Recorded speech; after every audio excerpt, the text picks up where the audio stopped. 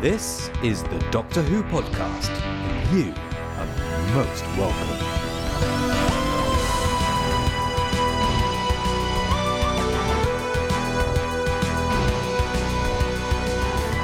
In this episode of the Doctor Who podcast, we'll be delving down the back of the sofa and having a good old-fashioned geek out.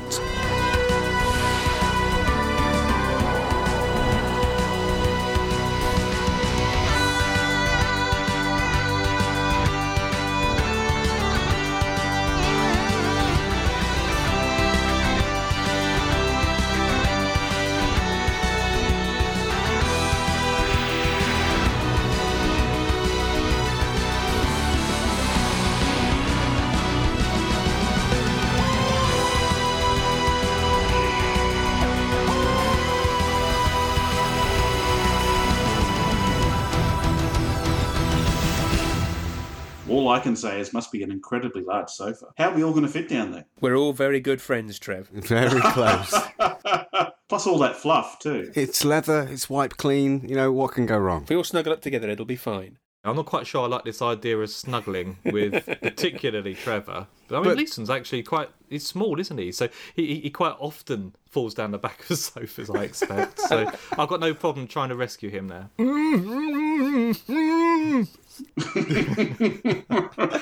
Yes, well, there we go. Now, that's an interesting intro, but it's kind of appropriate, really, I think, given the nature of our discussion this episode. Every now and again, we decide to completely throw structure, yes, we do have some, believe it or not, out the window, and just talk. And we've affectionately termed these episodes as Geek Outs, in which I've never actually taken part of one. What do you mean, no? Are you saying no? So we weren't supposed to prepare for this. Because I sat down before we recorded and memorised the first two Doctor Who quiz books by Nigel Robinson. Okay, and what interesting facts did you pick up there, Trev? Well, apart from the fact that the Fourth Doctor went fishing, isn't this supposed to be the quiz recording? No, do you have a new foolproof method for winning the quiz again? That was my foolproof method, memorising the quiz books. Unfortunately, your foolproof You're saying method... that was all wasted. It falls down because this isn't the quiz. So 1 point to us, I think.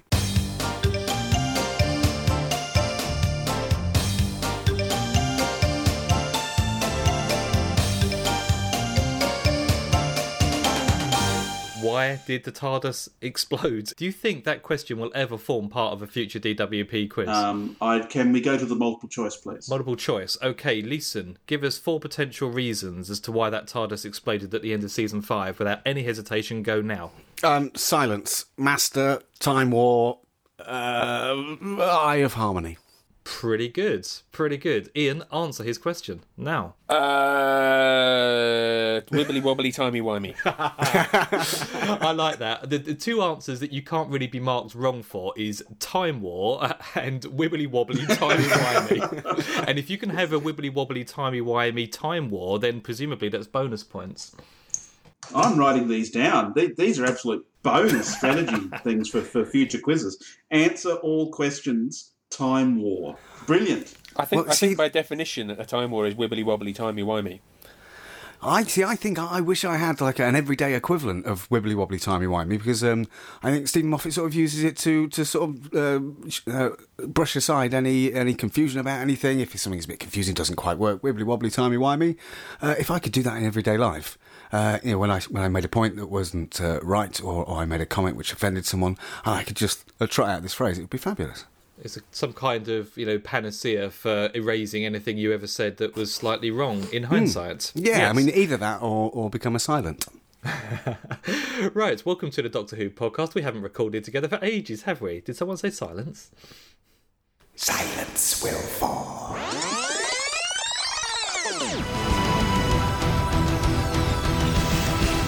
Yes, hello and welcome to another episode of the Doctor Who podcast, episode 192. And it's time for another Geek Out special, I think.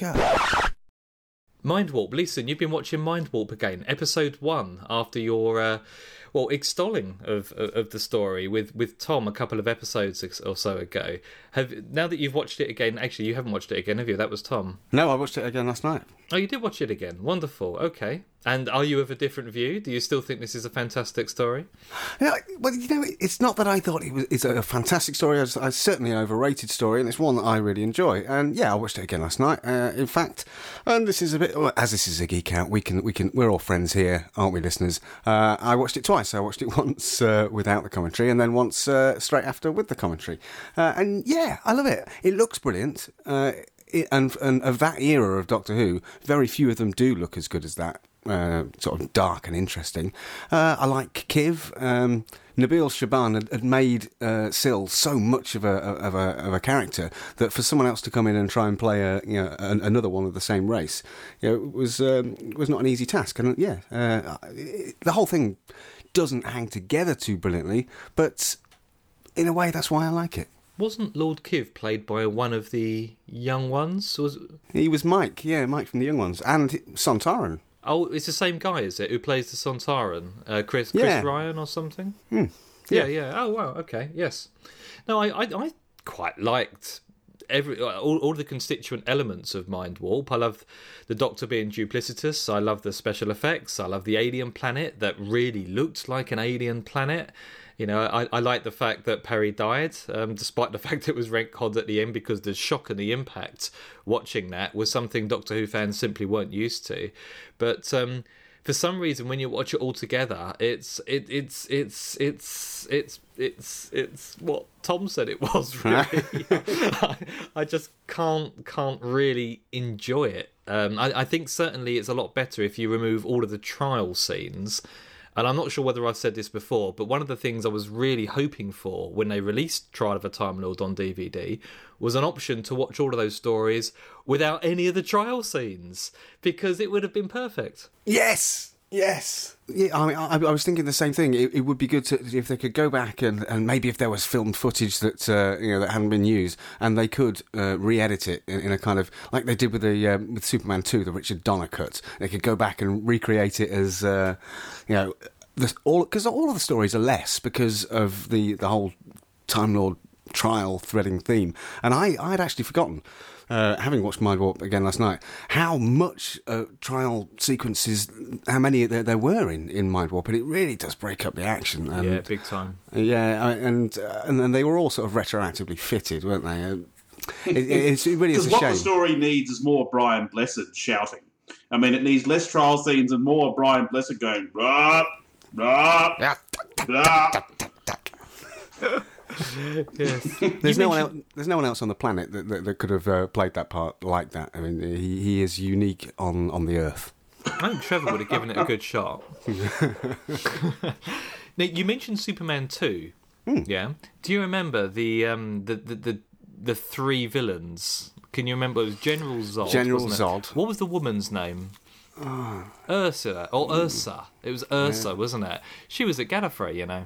Oh, was she? Yeah, I knew I recognised her. She was actually on a panel for voiceover artistry. I think she does quite a lot of voiceover, and she was sitting next to, or at least one down from, Nick Briggs. So I was just thinking, well, you just look at this ridiculous panel. You've got Ice Warriors, Daleks, Jadoons sitting next to Ursa from Superman 2. Only in LA.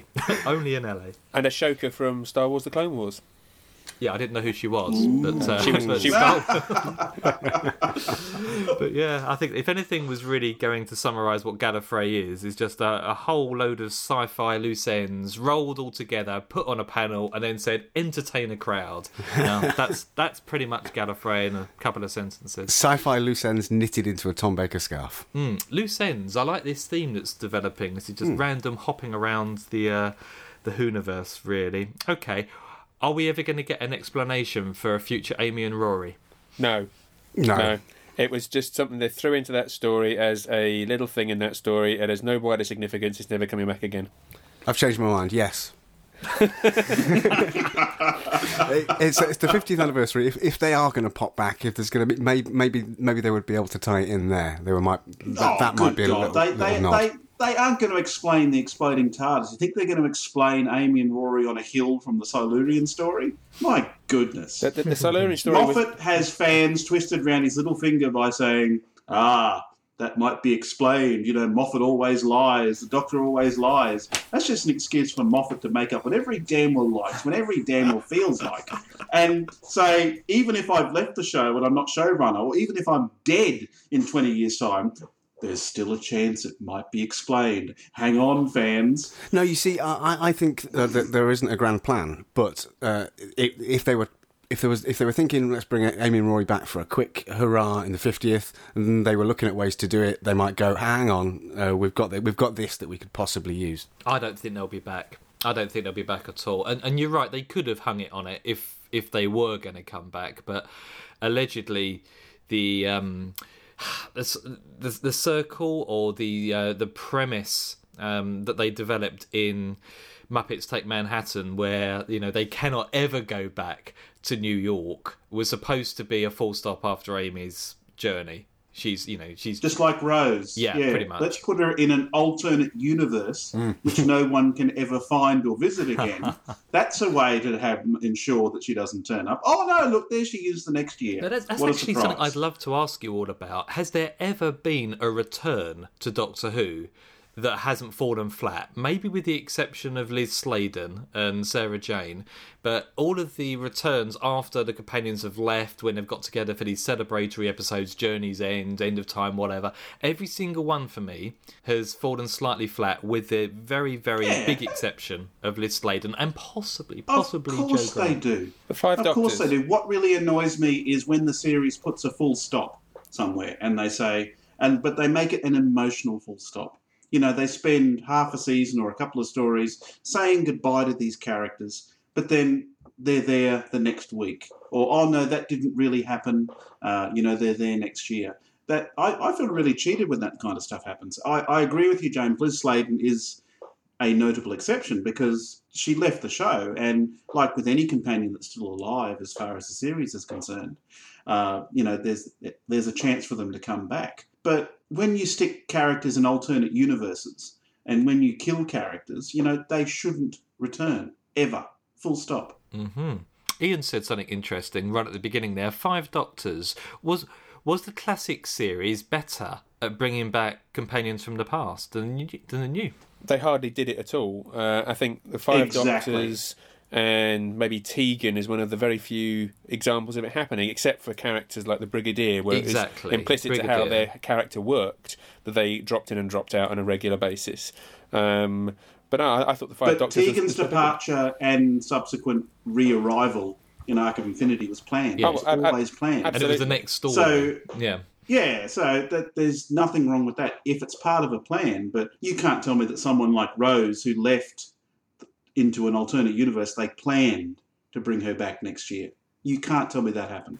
No, and that whole thing, it devalues your original experience. It's like breaking up with a girlfriend, meeting up with them a few years later, and then trying to get that spark back together. It's not the same. You can never go back, and you end up devaluing your original enjoyment. I think, and that was certainly true with Rose. I think this is one of the places where modern Doctor Who kind of intersects with the moved on culture, where in the same way that the Doctor now has to have some air of romance around it because it's not credible to a modern audience that he would be around these women all the time and there would be nothing there at all, and you have to address it. And for there to be dramatic tension in the story, there has to be a realistic threat. We went 25 years in the old show of companions, with a couple of very, very notable exceptions, never actually dying, no matter how much threat they were in. And that becomes unrealistic after a while. You've got to actually, follow through with the punch every once in a while for the audience to believe that it's going to happen. So Modern Who and all of its iterations has been trying to do this, but at the same time not wanting to actually kill anyone because that's too scary for the young kids. And see, this is weird, but we keep seeing it over and over, different mechanisms whereby they can kill someone and bring him back, and kill someone and bring him back. And they did it to Rory over and over again. They did it to Rose over and over again. They did it to Donna, who kind of died but didn't die. They've just done it to Amy and Rory collectively in Angels Take Manhattan, where they managed to kill them and not kill them at the same time. It's becoming a bit ludicrous, the different mechanisms they're having to jump through to try and have their cake and eat it. I'll tell you where I think it does work. I think the monsters generally work. You know, I mean, I've never seen the Macra look so good in Gridlock. And you know, yeah, but there's Daleks more and than one Cybermen. Macra. There's only one Rose. There's only one Martha. Sure, you can bring the Daleks back every year and the Cybermen back and the Macra and whatever.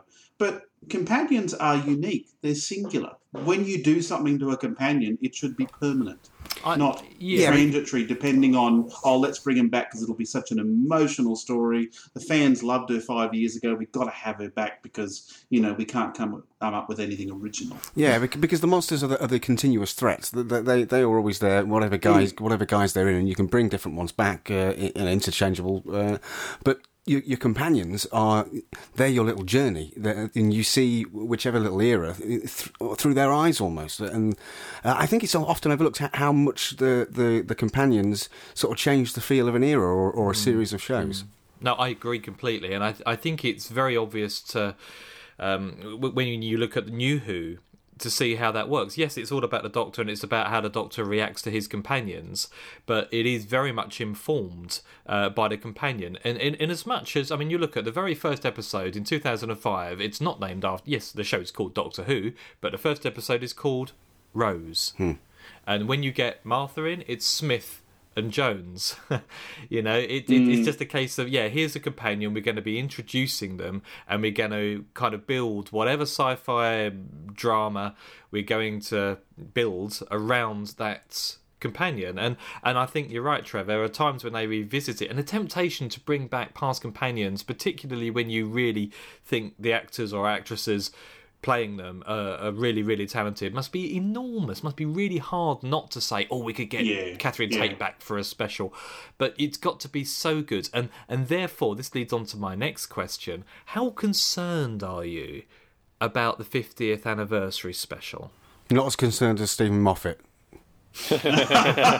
I am very concerned because every time I think of the 50th anniversary, I think of the scene, is it the end of Journey's End, where they have everyone around the TARDIS console. Yes. Pretty much every past companion for the last 3 years crammed into that story. When I think of the 50th anniversary, I think of Journey's End. And I don't want my anniversary season to be filled with scenes and stories like that. I want it done a little bit more intelligently. And I think Stephen Moffat is on record as making quite an interesting point, because if you have these, you're like the Five Doctors, where you bring lots of companions back, you bring all the Doctors back, that it's a bit like a final curtain call. And in a way, when they did the Five Doctors, you can sort of chart that as the tipping point where, you know, the wave broke and started to roll back into the sea. And although we had good stories after that, it's a slow, steady decline. You can only talk about the Five Doctors being like a flagpost in the ground in terms of quality beyond there in retrospect. Certainly at the time, they didn't create the Five Doctors and go, this is a milestone, this is 20 years, it's all downhill from here. It was created as a celebration, a joyous celebration of Doctor Who. And I see nothing wrong with doing something similar for the 50th anniversary. It doesn't have to be this is the end, but the moment has been prepared for type. But it does have the potential to feel a bit like a full stop, a bit like a curtain call. Why can't it be a full stop? Why can't it be everyone's saying this is the 50th year. There's already a full stop in place already. There's already everyone's saying, this is the celebration of 50 years of the program. It's a milestone already. It is one of those rocks in the ground that tell you how many miles to London. It's a fixed point in time. It's a fixed point in time, exactly. Wibbly wobbly, timey-wimey. Do you know, that's the best definition I've ever heard of a fixed point in time. It's a rock that tells you how many miles London is.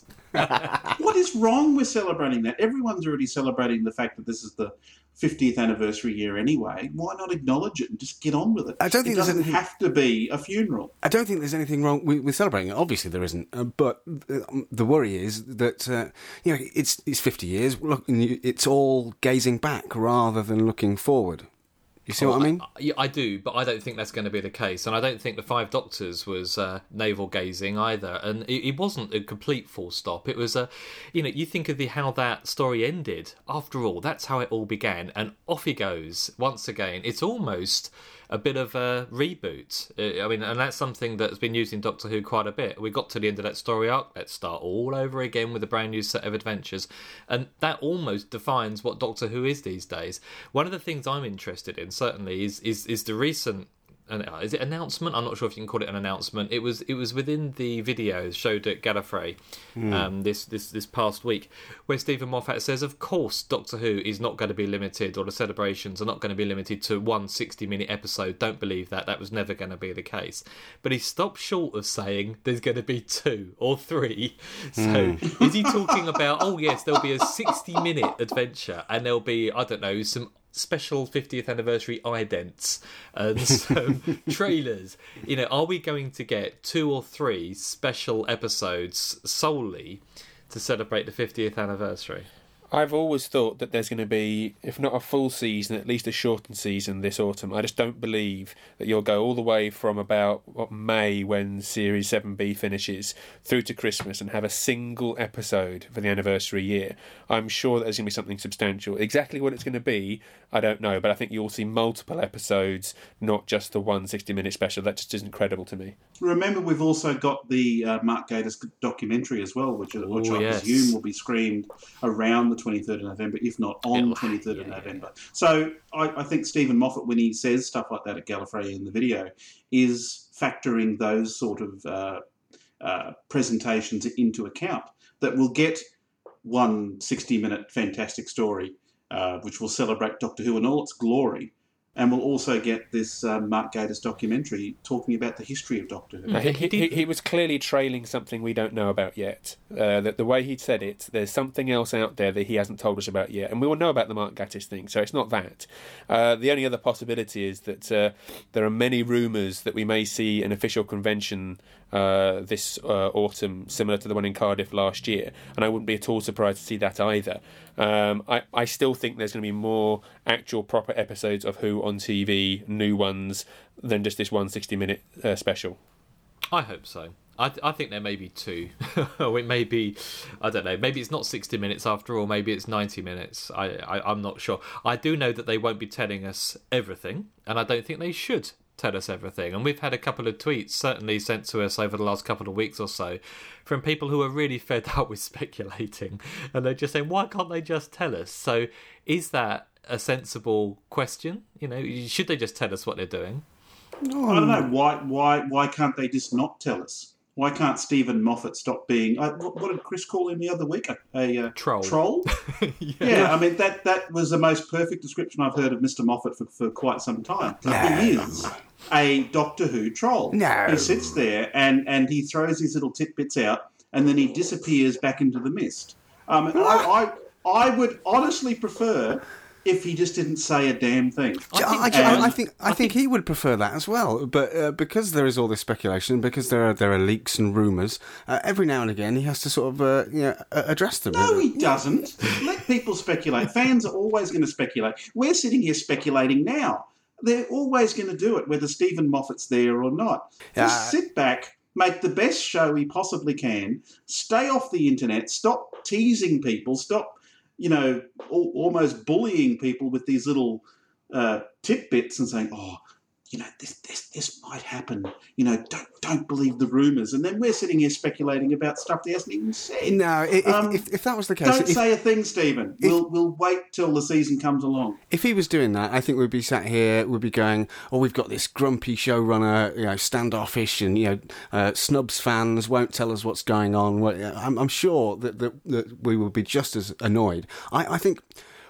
I'm the tidbits are tantalising. Of course, I'd like to know more. I don't mind being teased, but I think if he completely shut himself off and didn't do any of this, we would be saying we've got a showrunner that doesn't engage with fans. As our dear friend Tom says, information is a privilege, not a right. The internet generation has grown up believing information is a right, that we need to be told everything. We need to be spoon-fed this sort of stuff. I mean, back in my day, when I watched Doctor Who, we didn't have a clue what was going to be on TV the next week. We didn't even know how many episodes a story was. I mean, when a Doctor regenerated, it was usually quite a surprise. What was that first Hartnell regeneration like, Trev, to watch when you didn't know what was coming? I tell you, when I was sitting here with my video recorder taping it, I thought, thought this is an amazing regeneration, and I often review the episode, and it's absolutely fantastic. But I think modern fans, because the internet is here, because it has information at their fingertips or their mouse pointers, that they think that they have a right to information. I tell you what. We don't, ladies and gentlemen, we don't. I think it's an ability to get it, and that is a fact. I mean, obviously, when you were watching Doctor Who in the olden days, before the printing press, there wasn't an easy way of getting this information. But there is now, and that is a fact. This is the world we live in. So anyone who's engaging with fans and working inside the media has to sort of has to address that fact, and has to work within they don't.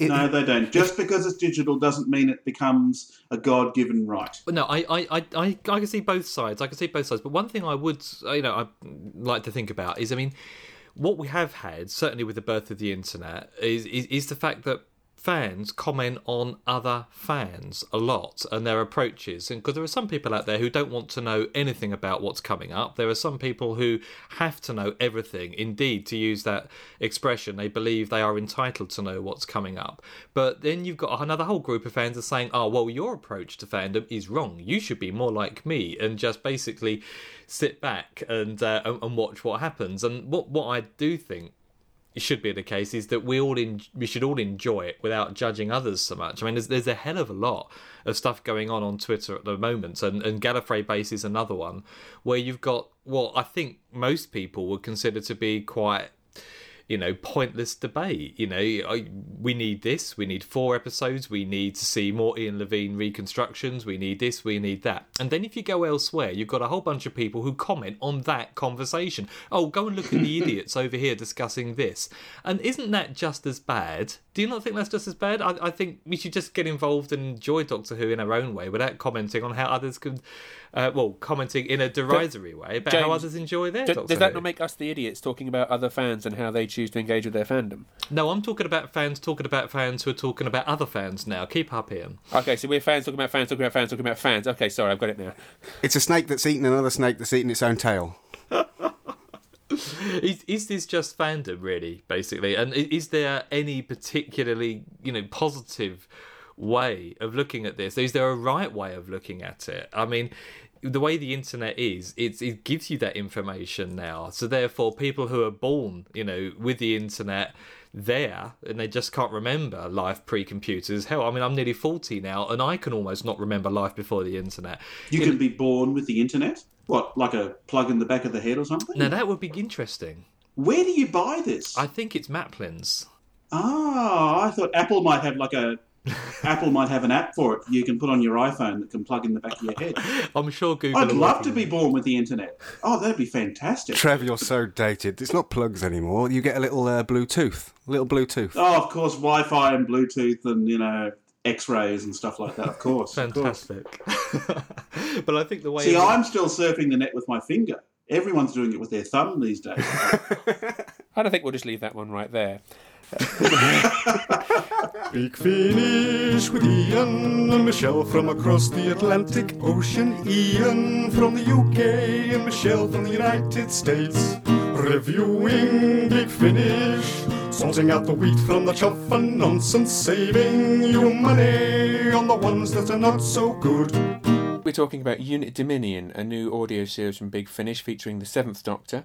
And this is a 4-part mini-series where it's really one story stretched over 4 episodes, but continuing the story of the 7th Doctor we've seen before. Now, Michelle, we've seen a couple of series like this recently, for example, Dark Eyes. Is this a new departure for Big Finish, or have they done a number of these in the past? As a matter of fact, it feels new to me, and yet the more I thought about it, the more I realized that certainly some of the spin-off series, I mean, if you think of Dalek Empire or the Cybermen, did sort of the same model, where you have interlinking stories that are fairly lengthy in themselves, but certainly form one continuous narrative. What I was surprised at when I listened to this, and Dark Eyes for that matter, was I was expecting something a bit more self-contained, whereas these seem to be a continuation of previous stories. For example, in this one, the 7th Doctor has got Rain Creevy, a companion I've not encountered before, but obviously he has some history with, and also Dr. Klein, who there's very clearly quite a backstory going on there, which I've totally missed. Klein first appeared in Colditz, which is a highly recommended story from fairly early in the monthly range from Big Finish, then was so intriguing a character that they brought her back for a trilogy. And in fact, if you want to hear the DWP's opinion of that, if you go all the way back to Doctor Who podcast number 15, you get to hear the Klein trilogy reviewed, as well as Colditz, as well as an interview with a couple of the folks from Big Finish that were in on the making of that. So all of which culminates, as you say, in this story here. We've got the Seventh Doctor with two of the companions, if you will, that he has encountered. Rain, who's quite new to him still in this story, and Klein with this back history. And then just to throw things into the mix, you have another character really sort of from out of the blue, the other Doctor, who is apparently a future incarnation of our Doctor, who comes in to kind of stir up the pot. Yes, and in fact, for an awful lot of this series, the other Doctor is the principal protagonist from our perspective, because the Seventh Doctor is operating in a different dimension with a different subplot going on. And in fact, I actually found for an awful lot of this story, I was much enjoying the other Doctor's plotline over the Seventh Doctor. He's a very different take on the Doctor, this future incarnation. Yes! The good old unit lab. Bit bigger, bit shinier, but irrefutably the same unit lab. Hello there. You look a little taken aback. No umbrella. I beg your pardon? I mean, you're not the man I was expecting. Making someone feel inadequate within seconds of meeting them? Oh, what splendid conversational skills you have, Miss, Actually, have we met somewhere before? A little bit of a difficult portrayal to warm to, but I actually enjoyed his character arc through this story a bit more than the Seventh Doctor, who I thought was a little bit parked off to one side. Well, Alex McQueen plays the other Doctor, and he is brilliant in this. One of the things I really liked about this series is, I guess, what you would call the main dilemmas of the story, one of which is the other Doctor, and Klein in particular is encountering him early on and wondering what to make of this man. The other one involves Klein and the Seventh Doctor. There's a wonderful kind of friction between them, and she doesn't trust him. He's essentially been haunting her, as she puts it. He's been appearing in the shadows throughout her life with Unit, and this has really disturbed her. I'm recording this because I'm not exactly sure why. Because it's too ridiculous to risk telling anyone. Because I'd lose my job if I told anyone. Not just that. It's in case something happens. In case... Oh, I'm sounding like a mad person, aren't I? Look, I'll just say it and maybe it'll make sense to you. Or maybe it won't, and this tape will never see the light of day. I'm being stalked. Oh, I am sounding like a mad person, but it gets worse. It's like I'm being haunted. You see, he's in my dreams, too. Maybe I'm dreaming all of it. Maybe I'm going insane. But I swear to you, whoever you are, it's very real for me. The dreams are more than dreams. And when I see him, it's more than just a glimpse out of the corner of my eye. He's really there. And then he's gone. Months, sometimes years pass. And then he's back again. Who am I talking about? The Umbrella Man. The Doctor. In the extra CD at the end, Nick Briggs talks about how Klein and her emotional journey is one of the big anchors of this story. And I was actually quite surprised to hear that, because although Klein has an interesting story to tell and is an interesting character, I didn't get the feeling of it being central to the story that apparently was the intention. Perhaps that's because I didn't know the backstory of Klein's. So what was your opinion of her? I mean, kind of coming to her fresh. I thought she was an interesting character. I didn't think she set the world alight. It was interesting to have the slightly cynical take on the Doctor, but I didn't think it was revolutionary, but it was certainly enjoyable and well portrayed. I find Klein an interesting character, but specifically in relation to the Seventh Doctor. There was talk again in the extras that a spin-off series would be nice. I'm not sure I would be as excited about a spin-off series where she was the main character and the Doctor didn't factor in. I think she is most intriguing when playing off the Seventh Doctor in particular, although it would be interesting to have her meet other incarnations of the Doctor as well. The other character, of course, that we've got is Rain Creevy. And I have to say that, again, not knowing this character, not knowing the backstory here, I came at this completely cold. And for the first, 10, 15 minutes of the audio, I thought it was Mel. The sound of the voice and the characterization and the interaction with the Doctor was so familiar. That's really interesting to hear you make that parallel. I hadn't picked up on it, but then I had followed Rain from her introduction in the Lost Stories not too long ago. She's a character that I find okay. She hasn't yet grabbed me emotionally. I'm not quite on her side in the way I am some other characters. I've heard some comments online about, was she really necessary to this story? She's okay for me. What bothered me more about this story had to do with the portrayal, really in the first couple of episodes of this, of Unit and a little bit of some of the incursions that were happening from the other dimension. This is set up so that there are multiple creatures invading essentially the Earth. But I found two things. One is that I found some of the monsters to be a little over the top and a little bit silly for my taste. Even more troubling to me, the portrayal of Unit, particularly at the very beginning, made them seem, well, kind of like buffoons, I guess. There's a commander at the very beginning of Unit who is clearly nothing but a narcissistic, publicity-garnering fool. And I just struggle when they have characters like that are supposed to be in charge of this, super secret, super important organization. I know in the classic series that the Brigadier could sometimes be a figure of comedy, but he never lost his dignity, and he never lost his professionalism, and he never lost his credibility. And I would prefer that the Unit that we see in the Big Finish audios continue that. To my mind, there was an element here of highlighting how special the Brigadier was, or showing how his successors aren't anything like as effective as he is and all have their flaws. For a story that is titled Unit Dominion, I did think they were a little bit underused, and a little bit too much of the thrust of the story was around the other Doctor and how he's driving things forward. I was actually expecting more of a mini-series focusing on Unit, and I thought this was more of a Doctor story that happened to feature a bit of Unit in the background for texture. Although, to be fair, they were there throughout the whole stories, and this doesn't form for individual stories with a linking theme. It is one big script, one big story, and within that you've got all these individual scenes with individual incursions, different monsters. I know what you mean about some of the monsters. There was one monster in particular who had this kind of rather strange accent that reminded me of the Vogons from The Hitchhiker's Guide to the Galaxy, or even the Trolls from the recent Hobbit movie, and I thought it was a little bit too stupid comedy for my liking. I can smell you, you stink, keep away! Well, if I smell that bad, you won't want to eat me, will you? Certainly not. And the thing is, that building you're threatening to eat is full of folks that are just as smelly as me. Really? Ugh, that's disgusting. Come in, Rain and the Doctor. I think I might be onto something here.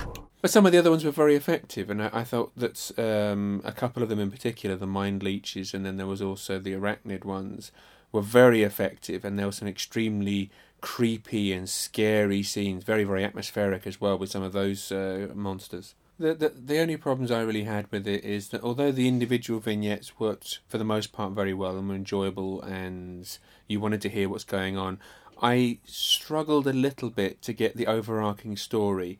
For an awful lot of it, it's unclear, other than in the very broadest terms, of what the big story is, what the big challenge is, and But individually, there was no point during it that I didn't enjoy what I was listening. Yeah, all in all, a worthwhile listen and something that I will return to in the future.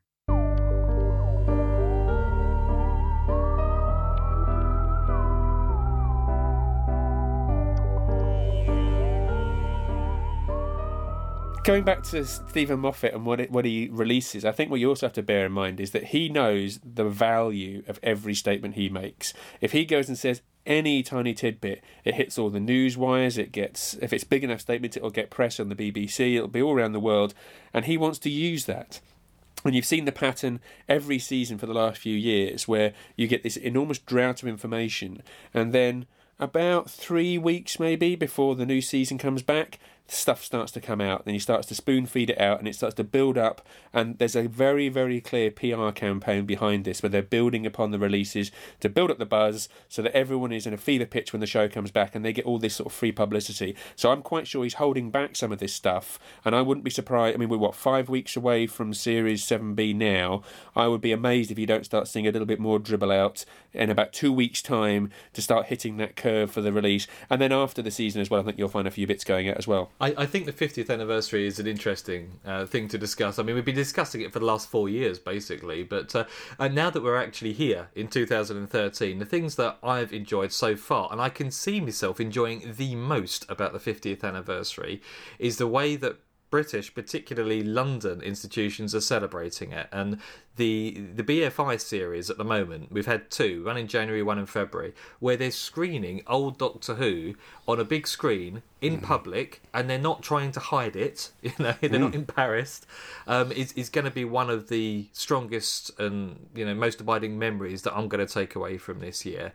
And the only way I think I'm going to be able to have that memory trumped is if they do end up releasing a couple of missing stories that they've found and just not telling us about. Or you have to start paying for the tickets. Well, there you go. Yeah. And isn't it wonderful? I mean, I've had the pleasure and privilege of attending one of these screenings, and this rickety old TV show that was made for children on a shoestring. Writ large on a big screen, and it looks fabulous. This was designed to be shown on a postage stamp in the corner of the room, and the first episode of Unearthly Child just looked wonderful. Absolutely, you see the work that went into the set design. You see every little tiny nuance of that junkyard was just wonderful. I saw stuff in it that I'd never seen before. No, I think there was the TARDIS somewhere in the background in that story, wasn't there? There is. Right at the back, you can see the TARDIS. Yeah, it's amazing it's amazing what these reconstructions and re-cleaning can do. It just brings out detail in the stories we've never seen before. Once you've seen it, you'll never miss it. And this is the exciting thing going forward, I think, particularly with an adventure in space and time. And I know, Lisa, you touched on this briefly a couple of weeks or so ago. But I mean, first of all, it took me ages to figure out why it had been called what it had been called. I mean, are you aware of that? I just want to see whether or not this is obscure knowledge. Are we aware of how clueless you are? Is that what you're trying to say? Yes. Well, most people knew that anyway. But are you aware of why it's called An Adventure in Space and Time? Was that the original brief for the show? The original pitch? Nope. Was it not the tagline in the Radio Times? Very good, yes, it was. It was the way that the episode was described in the Radio Times on... that covered TV listings for the 23rd of November 1963. It was episode 1, An Adventure in Space and Time, or words to that effect. So I only found it out recently, and do you know how I found it out? Did you have an old copy of the Radio Times? No, I tweeted the fact at An Unearthly Child, what it's going to be called, and I got it wrong. And Mark Gatiss corrected me. Oh, Adventure in Time and Space? Yes. Yeah. And I think he said, how many more times do I need to say this as well? Because he did actually mention it at the beginning, just prior to the screening, didn't he? He did, yes. And that's when I tweeted it incorrectly, you see. I wasn't paying attention. Rather ironic, really, when the first episode actually has neither space or time adventures in it, as they're all in the same time period in a junkyard. Oh, you are a killjoy, Ian, honestly. Fancy finding the one thing not to enjoy about that title. So in the Mark Gatiss DWP quiz stakes, it's Mark Gatiss 1, DWP 0. Or more specifically, fantastic. James 0, yes. Yeah, exactly. Yeah, but I bet if we asked Mark Gatiss some of Trev's questions, we'd quickly get the score back. But you also have to remember that this celebratory docurama, or whatever it's being called now, it looks like it's going to cover far more than just the creation of Doctor Who. Because initially, when I heard about this, I thought it was going to be set perhaps in the year prior to Doctor Who coming on screen. 1962. They've just announced the casting for Patrick Troughton. Reece Shearsmith. So I think we're going to be really surprised by what this programme contains. I think quite early on, I remember hearing Gatiss saying that this is more of William Hartnell's journey with the show. So I'd got the impression that we were going to cover at least his tenure. What do you think of his casting, David Bradley? Well, I think I said on a previous podcast, it wouldn't have been one of the choices that would have popped into my head, but as soon as I saw him, and I'm obviously aware of his work, I thought, brilliant. Yeah, exactly the same for me. So as soon as I saw the pictures, I thought, yeah, of course. But it never would have occurred to me prior to that. I mean, I haven't really paid a lot of close attention to who they're casting, to be perfectly honest. I have quite a lot of faith in Mark Gatiss that he's going to be putting people on this docurama, whatever you want to call it, that will be quite faithful to the likenesses of the original actors and behind-the-scenes people. And William Russell is in it. And William Russell has been cast. Yeah. I was talking about this with Luke, and he says he's going to be on both sides of the credits. He's going to be listed as a character and as an actor. yeah. He's playing a guy called Frank, isn't he? I don't know. And I'm sure they will take the opportunity, wherever possible, to have those little cameos in there. You know, the people that were originally involved with the show, you know, like William Russell, will appear in it. And that will be part of the joy for not only people new to Doctor who don't know the history, but for us fans who know it inside out. Well, some of us do. And we'll see people like William Russell in small cameo roles. And they've even announced that they have a actress playing Dodo. Oh, have they? Oh, yeah. I mean, she wasn't there till... They've got someone playing Jackie Lane. Yeah, I mean, she wasn't there till, the beginning of 1966. So, yeah, Lisa, you're right. They're not only doing the formative years, I think they're going all the way up to pretty much the end of where Hartnell left the show. Well, many, many years ago, when Mark Gatiss was talking about potentially making something like this, and this was long before it ever was considered a possibility, I think, he mentioned that he would like to start the entire documentary or the entire programme with the regeneration, and then the rest of it be told in flashback. And of course that makes perfect sense for a show about time travel not to be specifically linear in its storytelling. Well, not only that, every biography I read today of, famous people or sporting teams or shows, they always start with like a bit at the beginning of the book which is in like the current day or just like a few years ago.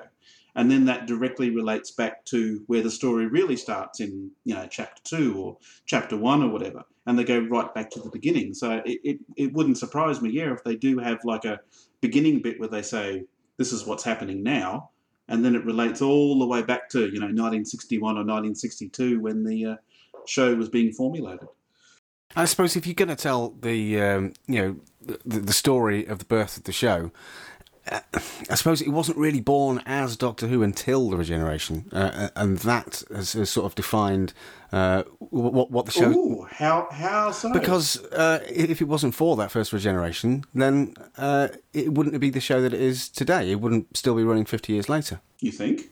Yeah, I don't think William Hartnell would have lasted. You think the show? I mean, Doctor Who did come up with a fantastically unique way of recovering from the fact that a lead actor has to leave the show, sure. But why wouldn't they do what pretty much every other series does when they have major cast leave? Just recast or...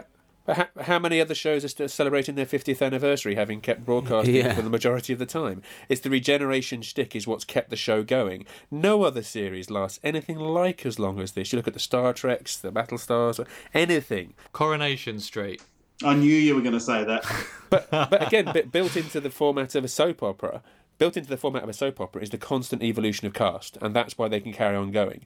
And Doctor Who is the only example I can think of outside of soap operas where they're built into the format that they can keep refreshing the cast on an ongoing basis, and it's that thing that has allowed the show to carry on uniquely amongst pretty much any other series I can think of.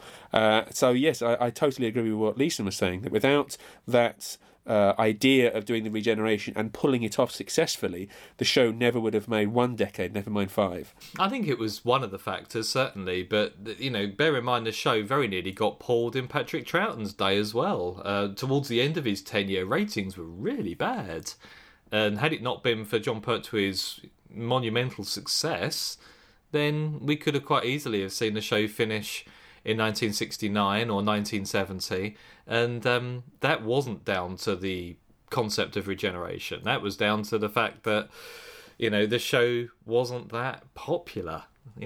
Well, no, but the fact that it became popular again, it was just down to the regeneration. The fact that they could refresh the format, they would refresh the lead actor. Yeah, I think the fact that they were able to continue it, certainly, but it's not just regeneration. It gives you an opportunity to refresh the show. Yes, as you say, change the concept, change the format, change the actors, and so on.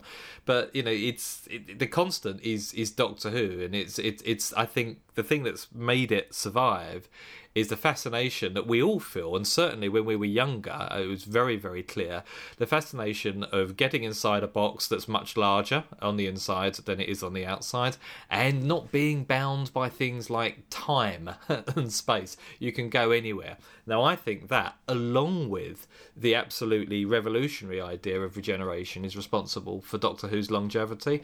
And I think it would be wrong just to say, yes, it's one single element. It's a whole mixture of stuff, part of which came together on purpose. Part of it is just, it just happened. In terms of the things that they're going to show, the things you're talking about would have already been shown in the first 2 seasons when they're talking about Mark Gatiss' documentary.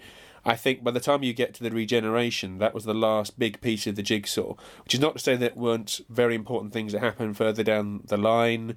Tom Baker's era is pivotal in making Doctor Who the global phenomenon that it is today. But in terms of the actual DNA of the show, of all the really crucial parts that had to be put together to make it the long-term success, I think the last really big piece was the first regeneration. And after that, they were successfully using the format and rolling the format on an ongoing basis. But before the first regeneration, you still haven't got the whole picture. We still haven't got the whole picture. Episode 4's missing. But there we go. Although that's going to be animated, and in it completely embracing the nature of the Geek Out, we're going to get another animated missing episode that was announced at Gallifrey as well. And I'm looking forward to that very much. We'll be able to see the 10th planet in its entirety, pretty much. I was incredibly disappointed. Oh, really? Yeah, because it means that they haven't found it. Not necessarily. Not necessarily, because it's when one of the questions that I would love to have asked that particular panel was, to what extent or how much consideration do you give to the likelihood of an episode being found when you're going through episodes thinking, which one shall we animate? And one of the things that came to light was that the Reign of Terror animation took 2 years. 2 years.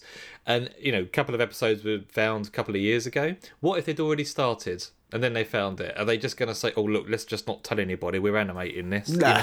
It's who knows? Who knows what the score is? 10th Planet may have been animated years ago. Or started. 10th Planet 4 is still lost, unfortunately. I thought you had it, Trev. I mean, I don't tell anyone. Shh. I was trying to keep that secret. No, 10th Planet 4 is lost. I mean, if it was found 6 months ago, they would sort of whisper to the animation people, hey guys, we found like the real deal where, we're going to go with this. Here's the money for what you've done so far, but stop working. There would be no way they would be releasing an animated version of that episode if the real deal had been found. Maybe it's not true. Maybe they're not animating it. Maybe this is just a pure diversionary tactic to say, oh, actually, we're just releasing the whole lot. Oh, okay. So rather than increase sales of the story by actually saying we found the real deal, let's just have less sales and say, oh, we're only going to have an animated version on the DVD. Yeah, but what a surprise. Yeah. What a surprise to launch in the 50th anniversary. The first regeneration. And let's say, Lisa, you're right, it's certainly a pivotal part of the programme. So therefore, let's celebrate it in its best possible way by showing the first regeneration. This is all speculation, listeners, and it's not even very informed. So it's all a case of just saying what we would like. And I think, certainly, out of all of the missing episodes, 10th Planet Part 4, I would love that to turn up this year. Can you believe how good that... Oh, that would be a real anniversary to remember for me. No, all of Power of the Daleks. I'm greedy. I want it all. Yes, you don't want too much, do you? Not just one episode, you want all 6. Yeah, I want all 6. Yeah. So not very demanding from you there, really. So, anyway, we've been geeking out for what seems like 2 hours, but is actually much shorter. It's strange. Our DWP recordings are normally the other way around. Yes. But there you go. Is there anything, incredibly intelligent or revelatory that anyone else wants to say before we go on to drawing the competition that we launched a little while ago during our Love and War and Jago and Lightfoot special episodes? Oh, well, all I want to say is while James and Lisa and Ian have been talking about whatever they've been talking about, I've been looking at these statistics for the DWP, and I am staggered by the amount of people that are downloading our episodes. And I just want to say thank you to our existing listeners and our new listeners for downloading. I think in January we had close to 2 terabytes worth of downloads. Now, I can't even write that amount of zeros and ones and nines in an order. But that just staggers me that we have so many people out there wanting to hear what primarily I have to say. So thank you.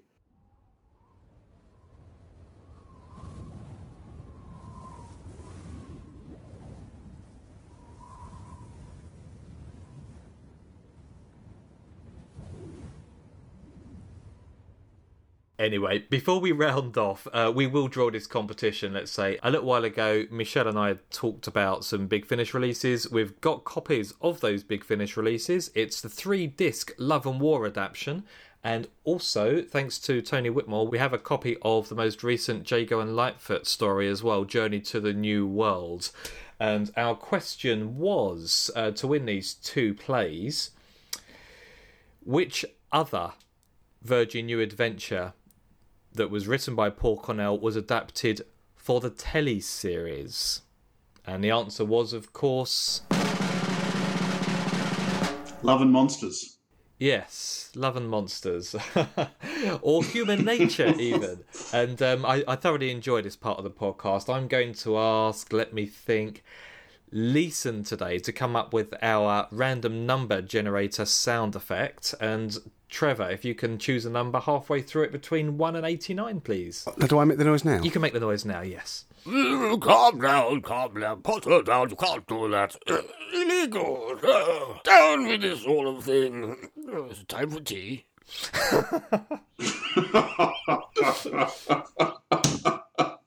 Well, I'm going to go for a totally random number. Because we've been recording for 49 minutes here in the camper van for this story, I'm going to go for entry number 49, please. 49, thank you very much. That is, dear Doctor Who podcast, my answer to the competition is Human Nature. Keep up the good work. I enjoy listening to you every week.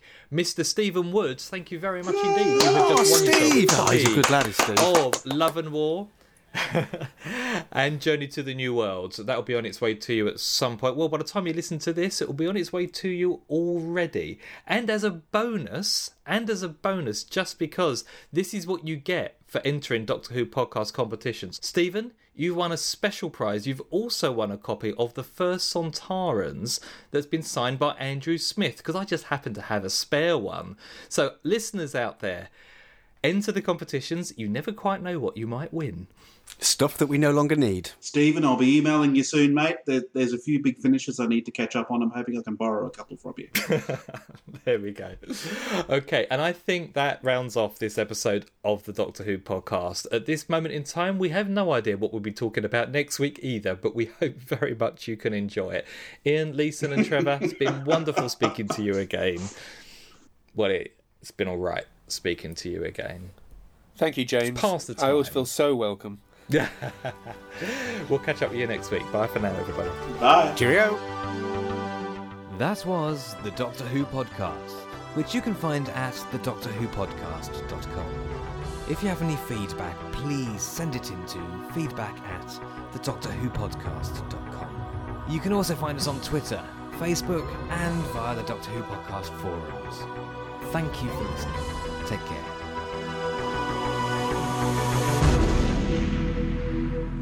How about that, eh? The intro, I thought we were still just rambling, and I was going to come in and go, hello, welcome to an episode of the Doctor Who podcast, and then it turned into the intro, so let's see what I can do with that.